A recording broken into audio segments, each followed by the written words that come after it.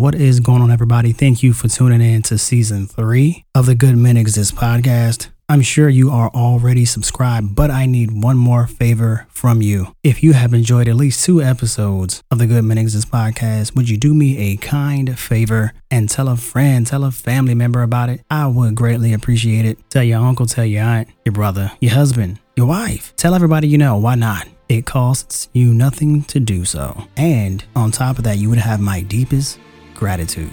Now that that is out the way, enjoy today's show.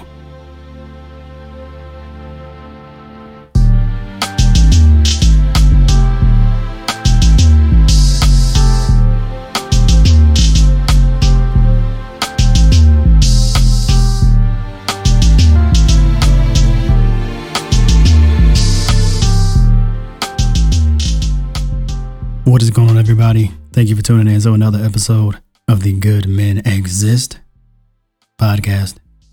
And today's topic is not going to be novel at all. You've heard this before, so why not reinforce it? And that topic is time is expensive. Really quickly, if you be so kind as to turn in your Merriam's to page 498, you will see the word expensive. There is but one definition that I want to focus on today, and that is the first one, involving high cost or sacrifice. High cost or sacrifice. And the thing about that word is that both high cost and sacrifice are applicable. When you think about the things in your life that you have experienced in excess or even in minute segments of experience, these things tend to affect us greatly in one way or the other. For example, if you've ever been in a situation in which you felt like your life was genuinely in danger, I could ask you what that is now, and you could probably tell me within 15 seconds exactly that moment that you felt that. If there was something traumatic that happened to you, and again, I asked you, you would probably be able to point that situation out fairly quickly. These are segments in time that stand out to us. All of a sudden, 15 seconds feels like a lifetime. Everything begins to slow down. We become ultra aware of what's going on, because in those moments, we don't know whether we will survive. We don't know how long whatever has happened is going to bother us. We're at the mercy of whatever happens within those few seconds, those few minutes, those few hours aren't up to us. We just have to ride it out. Those are situations in which we're not in control of. We're essentially at the mercy of how things play out. But there are other areas in our lives where we are very much in control of. And that's how we choose to spend our time, and also who we choose to spend our time with. Everything that we do, everything that is a result of anything in our lives, come from the decisions that we make in the time that we have. So naturally, how we decide to spend our time directly relates to the specific outcomes that we desire within our lives. But understand one thing about time, something you already know. Again, today's topic, not novel, maybe a slightly different approach, but understand that time is finite. We cannot substitute it for anything. We cannot trade it to get more of. Whatever time we have spent doing anything, literally anything in our lives, is non-refundable. Think about that for a second. You could do the same thing every day. At your job, you could have the exact same routine, and no matter how much it feels like yesterday, it is still today. So what we do with our time is extremely important. You've heard me say this before.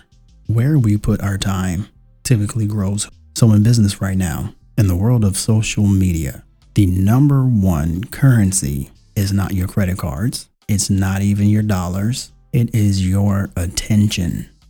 There's a very specific reason businesses fight for your attention. It's not always to make a sale right up front. Sometimes it's the slow drip. It's to get your attention gradually, hold it for as long as they can, and then execute on their desired outcome that they require. Sometimes they're successful, sometimes they're not. So literally, when businesses view you, your time is their money. It has always been that way. It will always be that way. So what you hold and may not be entirely in control of is your time. Anytime you trade your time for attention, it's at a cost to you. It's at a sacrifice to you. So valuable, in fact, that you can't get it back. So understand, when it comes to you, your time is expensive. This is the one thing that should always be considered a luxury to you. It doesn't matter what you make on your job. It doesn't matter how much your house costs, how much your car costs, but your time is your greatest currency. So if you really want to develop something, if you want to become great at something, how much time do you put into it on a daily basis to achieve the desired outcome? I'll give you 10 seconds to think about that. What goals, as we inch closer to the end of 2021, have you set for yourself? And then how much time have you put into achieving those goals? And then how much time have you spent doing other things that don't directly, or even to a lesser extent, indirectly progress you towards those goals? That's the question that you have to ask yourself, because you just wrote a check in exchange for your time and you just signed it. You didn't put an amount in because it's priceless, but whatever you gave your attention to, whatever you gave your time to, that cost you something. What that amount is, we'll never know. And now that you can't get it back, now that there's a goal that you haven't accomplished, it may start feeling a little expensive. But the time that you are in control of, you have to be in control. Don't let anything, don't let anyone, don't let a job dictate every second of your day. Not when you're destined for greater things. If there's something that you want to do, crazy idea, spend time doing it. Spend time learning it. Spend time with someone who knows how to do it to learn it. The time that you put yourself in position for success typically will lead you to success. Crazy thought, I know.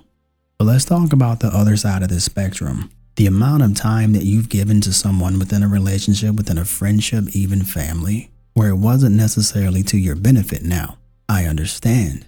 We don't do things for things. This isn't a barter system. Sometimes we're just nice people. Sometimes we just want to help.